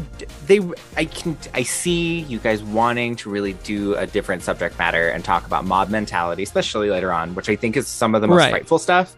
Mob mentality freaks me the hell out. So them playing with it works well, but there's no satisfying conclusion to the mob mentality. There's no repercussions from the mob mentality. Right. It doesn't say anything about mob mentality. It doesn't say anything about mob mentality except for the fact that, like, isn't this cool? Look, the whole town's gonna go fight. The evil dies tonight. It dies. Yeah, and that's my issue with this whole thing is these lines. I wrote them down as they were saying them. Michael has haunted this town for 40 years. We need to hunt him down. He needs to die. Evil dies tonight. Each of those are repeated about 6 times. I'm like, enough. Ridiculous. Just like variations of the same thing said over and over and over again. And honestly, Miss Marion, poor Miss Marion, she got a big ass chunk of hair pulled out of her head. Oh my God, I know. But I will say though, this sequence is my favorite sequence in the movie, just from the Kyle Richards. Be honest. Yeah, well, even before that, I honestly really like the attack in the car. I think that's also really fun. It was really fun good scene. But again, it plays into the campy stuff. It feels a little campy, but it worked. Yeah, and they recreated some really awesome moments from 1978 when Marion is attacked. Even the Halloween 2, like choking him with the stethoscope. The knife through the eye, I thought was, again, one of the more vicious moments in this. So brutal. The only thing I didn't like was that Vanessa comes out like a badass, like just shooting at Michael with one hand, like boo, boo, boo. And then he fucking kicks the door and she shoots herself in the face. That was like some Bourne Identity type shit. That was where like the action came back into play right here. Like what kind of that's another very uncharacteristic kill for Michael. Yeah. Even he was surprised. He's like, ooh, that was good. He was like, that was shockingly easy. Yeah, and so, but yeah, we do get our first kill of one of our returners, like these big names that they brought back to the franchise. And Miss Marion, she gets stabbed. Hi, Nurse Marion. Fuck. Yeah. When he pulls her fucking hair out and she starts inching forward, her fucking hair is all fucked up. I'm like, damn, he really fucked her up. Yeah, he scalped her. I remember he had to. She's a legacy character. She had to go with the bang. Well, she is the first character in the entire Halloween franchise to return and get killed by Michael twice. Yes, that's true. Oh, yeah. We'd love to see it. Wow, good for her. I was like, am I tripping? But then I saw it on IMDb trivia, so I'm like, oh, no, I'm right. She gets killed. She's the only person who gets killed twice. So far. I will say, though, when that incident happened, at least in my audience, that was the most genuine reaction from the whole movie. Everyone, oh my God, no, not the nurse. It was like, I'm glad. I'm glad that she got some good fan reaction out of it, at least. Yeah, she's important. She's important to the franchise. As is Miss Lindsay. She is one of the few people to get handled by Michael and survive. Yes, that is crazy. Well, one of the things I read, which I thought was really cool, was David Gordon Green kind of talking about the character of Lindsay. He said that in, you look back at 1978, she's one of the kids that's like being protected by Laurie. And he said he really liked showing the maturity she has now as an adult, being the protector of these kids, who she's trying to like save them. And, he sort of equated it to her sort of taking on that protector role. And I was like, oh, that's kind of a nice way to look at Lindsay. Like, full circle. Yeah, full circle moment. I love that. And then that bitch comes out swinging with some bricks. And she just... You learn some things from Real Housewives. Yeah, exactly, yeah. But I love that they gave her a little more meat than they needed to. I thought they were going to give her more meat, at least from the trailer's depiction. You see everything in the trailer that Lindsay is a part of. essentially. And I really thought she was going to do more. I will say the swamp scene, when she really gets up in there, it was a genuinely tense scene. So when the scene cuts immediately, I jumped because I wasn't expecting it, and they held me on for such a good time. I just wanted more of Lindsay. I really hope we get more of Lindsay in Halloween Ends. I think we will. One of the things I also read is that David Gordon Green said, I don't think we've seen the last of Lindsay in the Halloween universe, and they've currently only just finished the Halloween Ends script, so I think we'll probably see her. Apparently she was the one that really wanted to be in it. I guess she cornered Danny McBride at a red carpet, and like he said that she like kind of bullied him into writing her into the movie. And then he said as he was writing it, he realized that her character had so much potential, and that so he ended up writing more for her than he actually intended. And then when Kyle got the script, she assumed it was a cameo, and then she like read like the last page, and she was like, "Oh my gosh, wait a minute! Like, no, I don't die first. I actually have a part in this," and it actually made her really excited to be part of the project because she wasn't just a cameo. What's the thing? Oh yeah, she even has a moment later. She gets this monologue about she's like, Tommy, remember that night? That like, remember we used to dare each other to go into the Myers house? Yeah. Also, I think that scene is also really horribly inserted into this movie because, you know, they rescue. Yes. We haven't gotten there yet, but they rescue her in the swamp, and then she's like freaking out, she's crying, she's traumatized, and then in between them getting to the hospital, they have this scene where they're like all lounging around, and she's like telling this like lighthearted story, and then when they get to the hospital, she looks like she's on the verge of death as they're like carrying her in. She's exactly. Like, no, like, but wait, what happened? That was the number one thing. Oh, they were reminiscing. Even that writing, like she's like, remember we used to dare each other to go into the Myers house? That was crazy. And then she goes, but Lonnie was the only one brave enough to do it. And he's like, I didn't. And then it cuts to the next scene. I'm like, what the fuck? What I don't understand is that she was hiding, right? And then the next time that we get to see her, I guess let's move on because like I want to talk about like when we find her because I'm so confused. Yeah, okay. Let's move on. Karen finds a note from Allison on Laurie's hospital bed, cluing her in that she has run off to find Michael. Laurie wakes, rejoicing that Michael is finally dead. We did it. We killed him. She's like, calm down. You just had a fucking knife in your stomach. It was a paper cut. It was a paper cut, really. Karen decides not to tell Laurie that Michael is still alive so that she can recover. Tommy, Lonnie, Cameron, and Allison find Lindsay's car at the park. They discover Vanessa, Marcus, and Marion's bodies, their faces now covered with the Halloween 3 mask Michael took from the trick-or-treaters. Tommy finds an injured Lindsay who cries that Michael is still out there. Hawkins is placed in Laurie's recovery room, and when he wakes, the two reminisce about a time they kissed. Hawkins says he wished for more than a kiss, but knew Laurie had a crush on Ben Tramer. Meanwhile, the hospital is erupting in chaos as Haddonfielders are concerned that some of their loved ones may have fallen victim to Michael. Sheriff Barker, played by Omar Dorsey, speaks with the officers as they begin to realize they can't handle this magnitude of a crime. Tommy shows up with Lindsay, and she is rushed to see a doctor. Karen confronts Tommy, asking where Allison is, and shares her belief that Michael is headed toward the hospital. Tommy makes an announcement to the entire crowd that the boogeyman is at large, and this chaos won't end until Michael is dead. He pumps up the crowd by screaming, "Evil dies tonight!" for like the 20th time of this movie. Tommy then rushes to Laurie's room and reveals to her that Michael is alive and promises to kill him. Laurie rushes out of bed to fight, but Karen will not allow her to leave.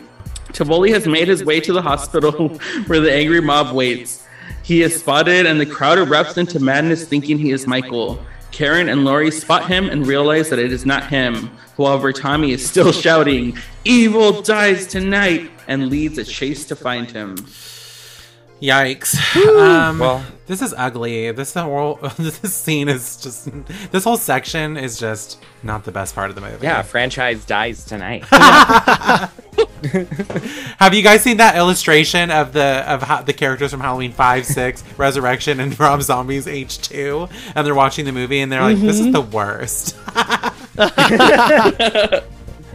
Oh god, they wish. This movie's not as bad as some of those. This is still ranking above all of those movies. Oh, absolutely. That says a lot, y'all.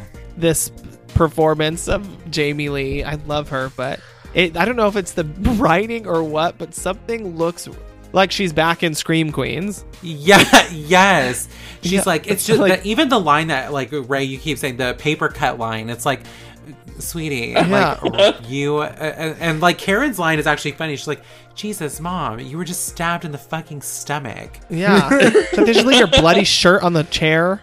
I love some of Karen's moments in this. This was the number one scene that the entire audience that I had watched it with hysterically laughed when she said, "This makes the pain go away," and then stabs herself with the syringe. Oh my God. In the butt. In the butt. I rolled my eyes. I was like, ugh. It was a big eye roll. It reminded me of Broad City, that episode when they're at dinner and Abby stabs herself with the Oh yes, with the EpiPen. EpiPen. I just stabbed myself. Yes. Oh my God, it was so it was like comedy. Because it shifts back to that soap opera tone. Yeah. So when like Jamie Lee's trying to give something to the soap opera lines, it's just it's lost. A lot of that Lifetime tone has a lot to do with, I think, the lines that they wrote for these characters. And like, how many times are we gonna say that I'm traumatized and that Michael's haunted me and that he's after me, it needs to die? I'm like, this is so redundant, like so repetitive, even from 2018 to this. Now it's like every other scene, it's a different character essentially saying the same thing. It's like, I've had enough of this. I've had enough. Right. Absolutely. But you know what? Style over substance. Yeah. Every time. But you know what? I was like, this is the one that I had the most bad reaction to, is when Hawkins and Laurie are speaking to each other. Oh my weak God. and old from their wounds. And they reminisce, like, remember that one night that, like, we kissed? He's like, yeah, I wanted more than a kiss, but I knew you had the hots for Ben Tramer. I'm like, I don't give a fuck about these two people talking about this. Honestly, if he's not Karen's dad, I don't want to hear it. Enough. I would have preferred that. I would have preferred if Hawkins was like, yeah, when we made Karen, I don't know what strike I say. I thought this was they're going to. Yeah, that would have been It good. would have been a far more interesting choice. Even like the reactions that they have to each other in the first movie, I'm like, is this one of her failed marriages? I've always wondered that. Come to find out, all they did was kiss one night. Meanwhile, the crowd is going crazy outside. I know, these poor parents. Oliver's parents from 2018, or his mom shows up, and she's frantic. And like we said, Miss Lindsay and all the crew show up, and they just wheel her away, and for her never to be heard of again. What happened within the time period of her going into the swamp and then them picking her up? Because all of a sudden it looks like Michael fucked her up. Yeah. And she needs to be wheeled, and she was being wheeled off like she was on life support. Yeah, she wasn't even really that bad. She was fine. But then like somebody like Laurie can just escape from her room after a major surgery, but Miss Kyle, she got to go to the emergency room for like a broken nose. I have a serious question about another character. Oh God. Is Tommy drunk? Oh, I mean, they start off at the bar. Lonnie also seems drunk. And the way this scene, I didn't like, but I was like, maybe it would make sense if he were drunk. Is when he runs into Laurie's room. He's like, Laurie, Michael's still alive. I know. And we're going to go get him. And you know what? You know why I'm going to do that? Because you protected me when I was young 40 years ago. And you know what? Tonight, I'm going to protect you. That's what I'm going to do. I was like, this reminds me of like a drunk uncle being like, I fucking love you. You know I'll always be there for you. I love you. But not the sheriff just standing there while he incites a mob. Like, not Tommy literally using the words, we're going to execute Michael. And the sheriff's just like, he's like, what can I do? There's you lots kids. of them. These small towners, you can't keep control of them. I know. He can't even hush down this 90-year-old man. He killed my daughter 100 years ago. Yeah, like, what the fuck? You're talking about Brackett? yes! He looked so old. This is where it gets the most sloppy, the writing. This is when It's it gets just, just so chaos. random Oh, it's so scenes. bad. Like Laurie. So at this point now, Laurie knows that Michael's still alive, and she freaks out. This is when she stabs herself in the ass with the thing, because she freaks the fuck out. And she, like, her performance here I don't know why, but she started reminding me of like Margaret White from Carrie. She was like so over the top, but her performance was it feels so nuts to me. These are godless times, Karen. Yes, that's what it felt like. I was like, it felt so weird. I was like, this is getting so out of hand.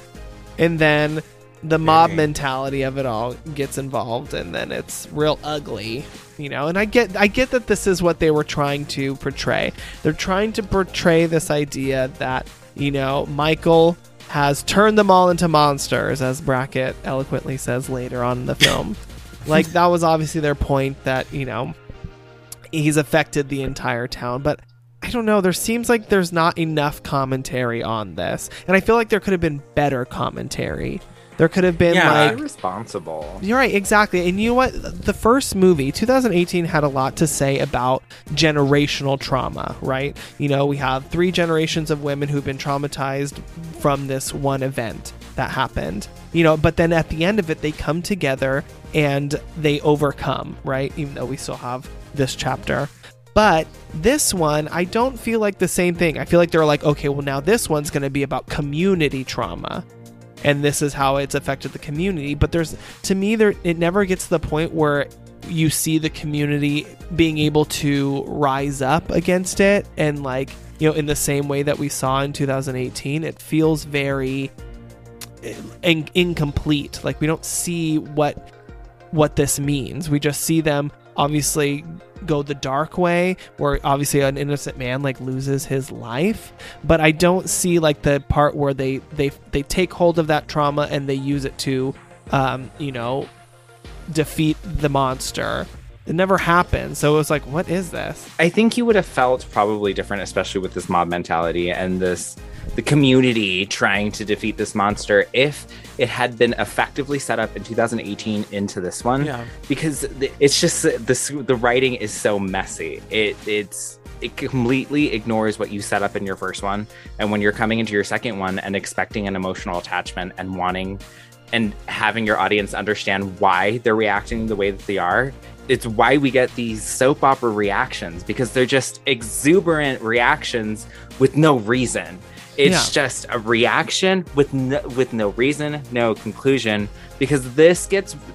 I'm going to use the word irresponsible, especially moving on with the story, because what they decide to play with is... It's dangerous stuff you guys are playing with when you guys are talking about suicide, especially when it comes to mental health, when you treated it very, I'm going to say lightly and respectfully in the first one with PTSD and intergenerational trauma and how it's passed. While this one, you are inciting a mob, you are trying to talk about community trauma, but you don't show the ramifications of that trauma, which leads to the suicide, is highly irresponsible, because it just becomes shock value with no substance, and when there's no substance, it's just bad. Right. It's just really, really bad. It felt like that they were trying to use it as like an emotional manipulation tactic. You know what I'm saying? That's exactly what it is. It's like, you know, when they corner this poor innocent man that they've they've incorrectly named their target. It leads to something really tragic that nobody seems to really pay very much mind to. Once it happens, people are kind of like shocked. They're like, oh, this man commits suicide. Everybody gasps and then goes about their day. It was like, okay, what did we learn from this? I would have preferred with this whole mob thing, and maybe this is just what I was expecting, maybe not expecting, but hoping for, was that they would actually come together as a community and ended up doing something positive, which I think they think that they did that at the end of this, but I wish it was more organized. I wish that they had an organized attack on Michael. That would have been exciting to me. I was hoping that the finale of this movie was going to be like them luring Michael to the house, and then everybody comes together to fight him in the house, or something along those lines. Like everybody gets their moment, but it didn't really pan out that way. The whole mob thing just sort of was a dead end in that. I was always thinking that it was going to be more like Halloween 4, where there's like this group of 6 people that are just on the hunt for Michael, and I kind of thought that it was just going to be the survivors. But then to see like hundreds of people gathering behind this, I was like, it made it too messy. I'm like, I don't even know where to look. And I guess that's the point as far as like the filmmaking of it all. But at the same time, it's like for the story's sake, it was too messy, too sloppy. You shot too far. Yeah, exactly. I appreciate the concept. I don't think the execution was good. Moving on. Moving on. Back at the Myers house, Big John and Little John hear a knock at the back door, then the front door. No one is there, but they find blood on the door frame. They hear a noise upstairs, and Big John goes to investigate. He enters their bedroom, and Michael emerges. Michael stabs him and shoves his thumbs into John's eye sockets. Little John finds Big John's dead body, and Michael staring blankly out of the window. Michael then kills Little John off-screen. At the hospital, the crowd is going wild looking for Tivoli. Lori injures her surgical site during the chaos, and she is taken back to her room. Karen finds Tivoli and helps him lock himself in a hospital corridor. When the crowd discovers him, they begin to break through the doors to get to him. With no other choice, Tivoli throws himself out of a window, his body smashing on the concrete below. Lee Brackett confirms that he is not Michael. He yells at Tommy and the mob that they've all turned into monsters. Lori laments to Frank, blaming herself for being Michael's target. He confesses that it is actually his fault that he prevented Dr. Loomis from shooting Michael dead, unaware of the evil Michael possessed. Frank explains that Michael is not after her, that it was Dr. Sartain who reunited Michael with Lori. He recalls what Officer McCabe told him about Michael staring out of Judith's window. Not looking out, but staring at his own reflection. How do we know this? What's going on? He didn't do this in 78. God, fuck, he was only there for one night. Jesus. All Michael wants is to be home. Oh, there it is. Karen decides she needs to go to the Myers house to find Allison. She runs into Tommy again, who offers to drive her there as he is still insisting he needs to kill Michael. So the gays are back. They bring some really weird moments again tonally to this movie. There's like this random scene, so they hear a knock, and then we have this scene where Big John takes about 5 minutes to take off his jewelry that we watch, and it's like what? And then we have their murders, which is a pretty gruesome murder. I think Big John kind of getting stabbed in his tit, and then eyes gouged out, fingers cut off, teeth knocked out. I don't know. I always cringe whenever this stunt is pulled in the slasher movies where they do the eyes, the fingers in the eyes. It's always really cringy to me. Little John's Michael McDonald literally screams the way he does in Austin Powers when he's getting run over. Literally. He's like, Michael, you've come home. You've come home. Oh my God. I was like, were they waiting for this moment? Yeah. I don't know. It definitely felt like American Horror Story. And if anyone has listened to the Talking Queers, you know that we hate the writing in American Horror Story. So I'm like, I don't like this. Yeah. I think they should have had a woman. At this point, they should have just had a woman scream as he's, when they show that upstairs window and he's like, Michael, you've come home. It should have just been like a stock scream. I did like the posing of the bodies once he was done with them, though. How he posed them. Oh, so romantic! In the fashion of their portrait, in the fashion of their photo shoot. He loves a pose. He loves to pose bodies. Michael's so artistic. I mean, he did the same thing when they found the bodies in the park and everything. Like they have the masks on. They're like rotating. Like he's all about the poses. He loves it. Yeah, this is his once a night killing. He's gonna go all out. It's a full production. He's like, it's all about the aesthetic. Halloween is my jam. Absolutely. So then we get back to this mob scene. The mob is like running through the hospital, just going absolutely fucking bananas. And Lori's all of a sudden in the middle of it. But then like Lori gets it in the stomach, and all of a sudden her guts are literally hanging out. And they're like, gotta take her. Mom, you gotta go back. And she's like, I can do it. And there's like literally her fucking intestines. Should have kept her Activia ass in that hospital bed. Seriously, yeah. And then we get her back to the room, And then all of a sudden, she's like totally fine, and she's like by the window, like soliloquizing to Hawkins. It's all my fault. I brought him to Haddonfield. He's been after me. But also, I was like, Lori, you do realize that you were one of 4 people that were attacked that night, right? You just happened to live. Why do you think that his purpose for killing your friends across the street was to get to you? I don't like how much they've traumatized these characters in this version for how little happens to them in the old version. I know, exactly. I mean, yes, it's traumatizing. She was almost murdered.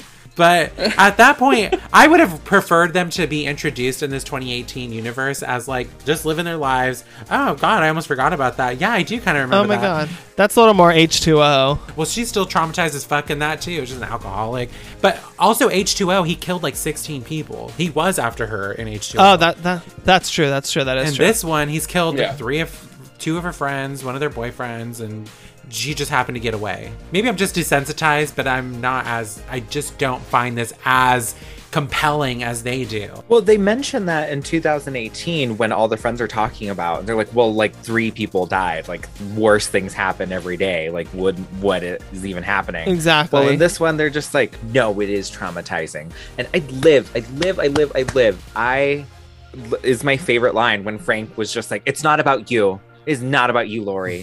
Thank you. Ooh. You know what, though? That was my initial reaction, too, is that when he's like, it's not about you. Like, Dr. Sartain brought him there. At first, I was like, yes. But then I was like, this takes away a lot from the legacy, from the franchise. It does, from the legacy.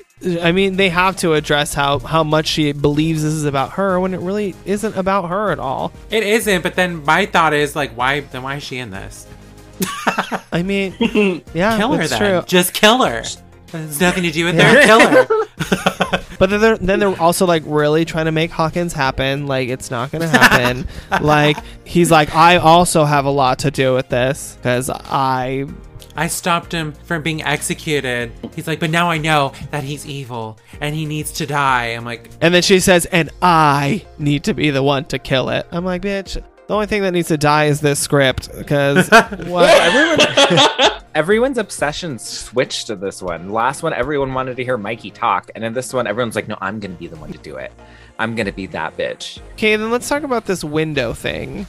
How do we feel about this idea of, like, he just wants to, like, stand at the window? I hate it. Point blank, period. But also, like, just the explanation of it, like, you know, because Frank is making this up as he goes to be a part of the story, obviously, because he's like, oh, well, my partner told me that night that, like, when he used to play with Michael, that Michael would always stare out of his sister's window. So why was he at the Wallace house? Why was he looking at Lori? Why did any of this 1978 stuff happen? I think that they needed to come up with a better concept for why he did what he did in 1978 to make more sense. But staring out of his bedroom window, his childhood bedroom window, I'm like, he had all night to do that in 1978.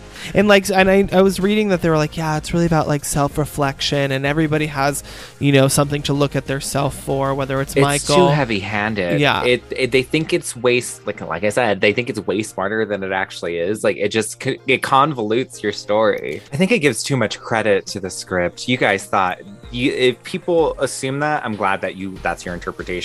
However, I think you're giving way too much credit to this. It's so heavy-handed that they literally put that horrible CGI like composite of Karen in the reflection looking at herself. He's like, he stares at himself in the reflection. She turns around and looks at her own reflection. Who is that girl I see?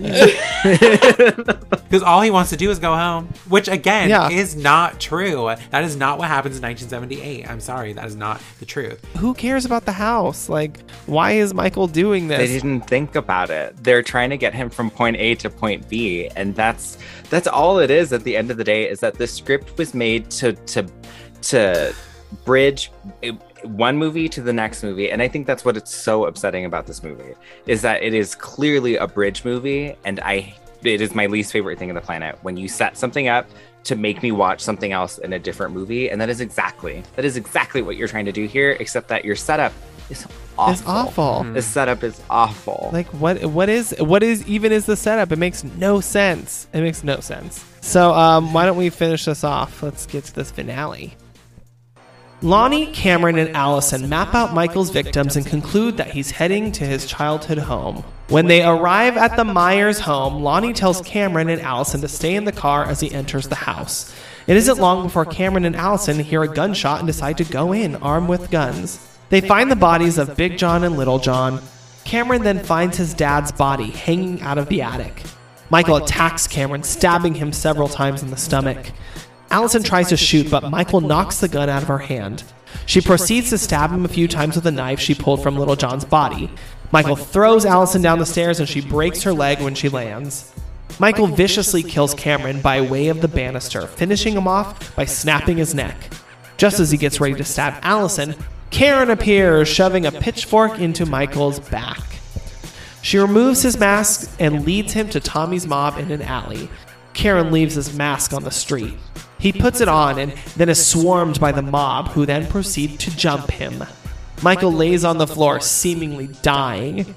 Karen takes one final stab, shoving a knife in his back. At the hospital, Laurie explains that the more Michael kills, the more he transcends into something inhuman that cannot be defeated. The fear he gives people is the true curse of Michael Myers. Just then, Michael jumps up and kills the mob one by one, starting with Lee Brackett and ending with Tommy. Returning to Michael's childhood home, Karen stares into the upstairs window, visualizing a young Michael staring out blankly. She makes her way to Judith's room, trying to make sense of it all.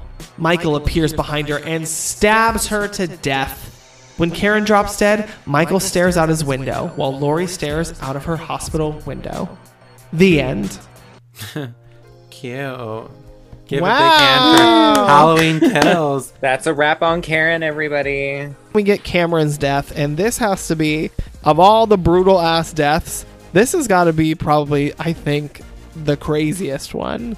I thought it was the best one. It was the best one for sure, but I god liked this a damn, lot.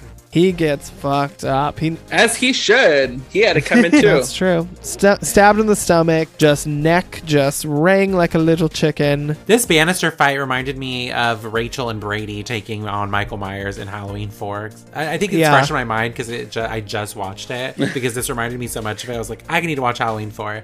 But like it was intensified, and I did like this throwing his head through the banister, shoving his neck into the broken pieces, and then twisting his neck around. But I'm like, he wouldn't die. He had to do something. Yeah, just fucking die. Well, that's the thing. They were like, we want to make these deaths as long as possible. The human body doesn't just give up over one stab wound.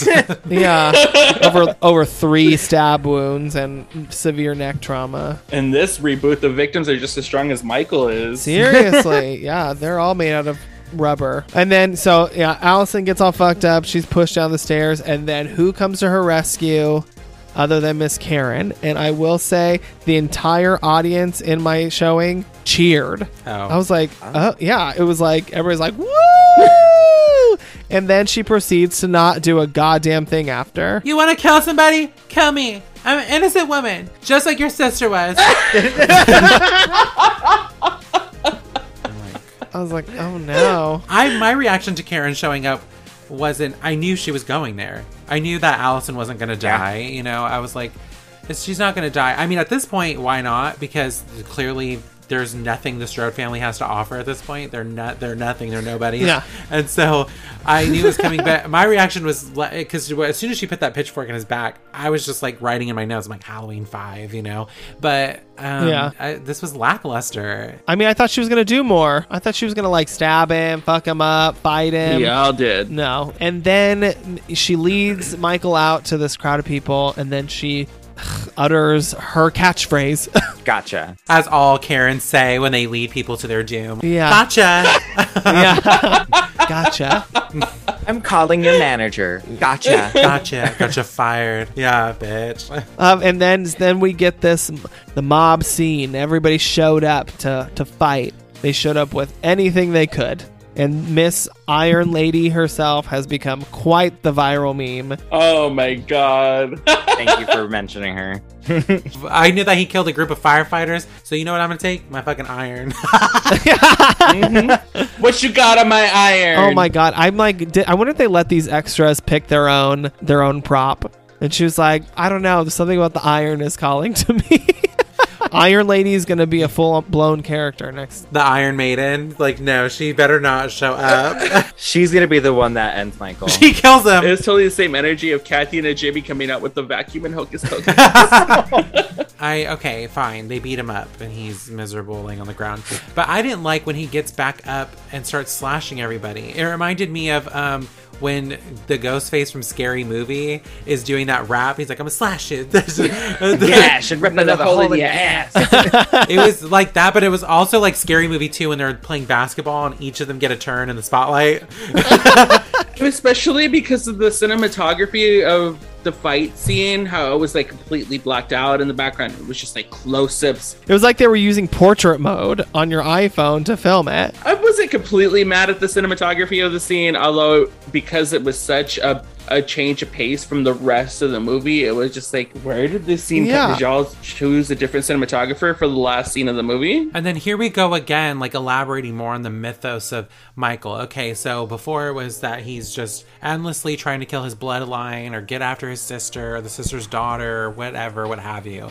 But now that they're not related, now we're like, okay, well, what is Michael? Now that we've, humanized him in 2018, and now we're dehumanizing him. He is evil. He is an it and not a person. Now we're going to explain what our mythology is behind Michael. And it goes as follows. The more he kills, the more he transcends into something that cannot be defeated. And the fear that he gives people is the curse.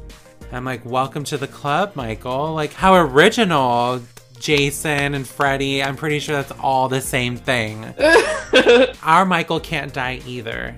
Like, what? Okay, I didn't like that because the whole reason I liked 2018 was because they made him human. They made it like a real thing. Like, it wasn't like this like supernatural monster like everybody else. And now they just got rid of that and made it, oh, he can't be defeated. It's the fear. That's the true curse of Michael Myers. And everyone's like, oh my God, the Halloween 6 tackling. I'm like, I don't give a fuck about any of that. What I'm concerned about is that that's their mythology. That's your mythology, that he's trying to look out of a window, killing everybody that gets in his way. And the fear that he gives people, that's the curse. That's the problem. And the more he kills, the stronger he gets. No, I don't accept that. You need to come up with something else for the last movie because this is not acceptable. Yeah, no, you're absolutely right. And then we lose another legacy character in Tommy. And then get the surprise twist at the end that Miss Karen gets it. Uses not a single ounce of her training. It's almost like they tried to shoot it like Alfred Hitchcock's Psycho. Thank you. I thought the same thing. Right? A close-up of her mouth and then her shoulder and her clavicle and then her... Yeah. I was like, this looks ridiculous. Of all the brutal kills that we've seen this entire movie, and now this is how we're filming them? I know, and Karen gets the short end of the stick. And again, it feels tonally different than the rest of the movie. All these vicious kills, and then Miss Karen gets killed in this very classical, chic cinematography way. Yeah. I'm like, what? She should have been the most brutal. She's the only character we cared about dying. I mean, maybe they're trying to keep it open that she's gonna come back, or if Hawkins can live through being stabbed in the neck. And bitch, I'm one of those people that looks for spoilers, so I knew she was dying in this movie because it came out very early. Everybody was like, everyone they knew. were saying the rumors. Yeah, the rumors were gonna die. They should have reshot it where Allison dies. At this point, I don't care. Like, kill everybody. I don't care. Seriously. I hope Michael's the last one standing at the end of Halloween Ends. I hope he wins. Doesn't make sense to the character of Karen, especially at the urgency that she's had at this and her trying to protect everybody. And then now that she has protected everybody, you're telling me that she let her guard down, and then that, whatever. Also the cops, but also other things. She's just walking around this house. That's an active crime scene. A fresh crime scene. Walking over dead bodies, literally, to get to this room. I don't mind that Karen died. I always think that if you're ever going to do another sequel, characters that were in the original need to die. Yeah. Everybody needs to fucking die. This is like the reason why Halloween Ends will obviously happen. So now the reason for the season. She lost her power because it was everybody's trauma, not just hers, and now it is her trauma because now he just murdered her daughter. Well, if anything, it should be Allison. I don't want to see Laurie again, honestly. I don't think she contributed anything to the storyline. We've stripped her of her purpose. Now we have a girl whose 2 parents are dead because of this killer. It should be about her. I don't want to see Laurie again, honestly. I mean, you're not going to... Unfortunately, that's not how it's going to happen because they love fan service. I'm just having complicated feelings about this whole new storyline and mythology. It's just not feeding me, right? It's because it got very messy with this movie. So, okay, my final thoughts on this. I would say that it's not that I don't find this movie entertaining. I actually do find this movie really fun and entertaining, but I think it is a really bad and disappointing follow-up to 2018. Mm-hmm. I think standalone, like, we've watched way worse slasher movies and thought they were great. And so I'm like, oh, that was fun. I was entertained. People got murdered. It was fun to watch, whatever. But I think looking back on 2018 and how much potential this story had to keep going, this movie is so disappointing in that it hurts. It hurts. You're like, oh my God, wait, what? You had all this potential to take this somewhere really great, and we just fucked it up like a lot. And it sucks as like a fan of the franchise because you're like, man, this should have been way better. And so for that, out of 5, I give this a 2.5. Okay, I would say that I definitely appreciate the fan service, and I do think that people are going to love this because it feeds their soul. Like, it's feeding their nostalgia and also like their thirst for seeing more Michael kill more people. But it's everything you just said. Like, 2018 set us up for, wow, this is going to be the best set of sequels ever. And then we're like, and I guess in every set you have to have that one bad one.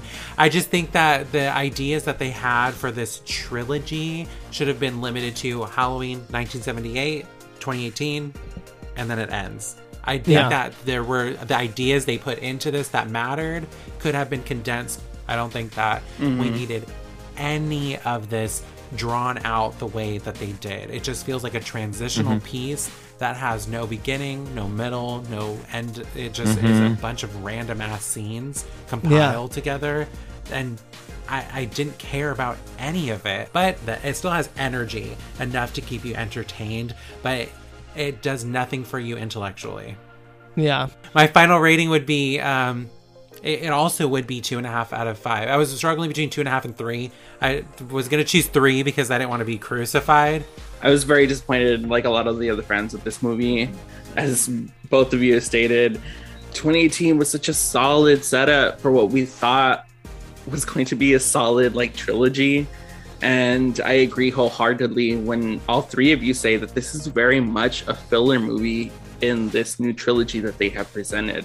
A lot of it just missed the mark, and this whole mob mentality was just like shoved down the audience's throat. You can tell it was very much written during this time, whether it was before, during, or after. It was still very much a sign of the times. I go to the movies to escape reality. I don't want to see my reality plastered on the movie screen. And so to see like what I'm seeing in the news plastered on one of my favorite horror franchises was not the tea for me. So given all its faults and all the things I do like about it, I'm gonna have to just give it a 2 out of 5. Wow, even lower. We're getting lower and lower. Everyone's talked about it. I don't know if we can like to keep pushing this movie down farther because there was anticipation. And like Jake said, that this movie relies on 2018. It's not even if I were to look at this movie separately, if I would enjoy it, because it relies completely on 2018. That's true. Half of the movie is clips of 2018. If I'm just looking at it solely as a movie on its own, there's nothing to it except great kills. Right. And usually I can get past that. But when a movie is really trying hard to say something but not understand what it's saying, that aggravates me more than anything else. Because 2018 was great. It had a lot to say. It wanted a lot to say. This one is just, it's like, I know that Halloween Ends is going to be the big finisher. And this one is just kind of like, It's intermission time. I'm going to go to the bar. I'm going to go get a drink really quick and then come back. So because of that, it's also a 2 out of 5. I'm so sorry. It's a 2. I do have to make the argument because somebody was arguing that, you know, people are being very critical of Halloween 2, but then we'll go out and buy Ghoulies 4 on Blu-ray. Oh, yeah. But, Understandable.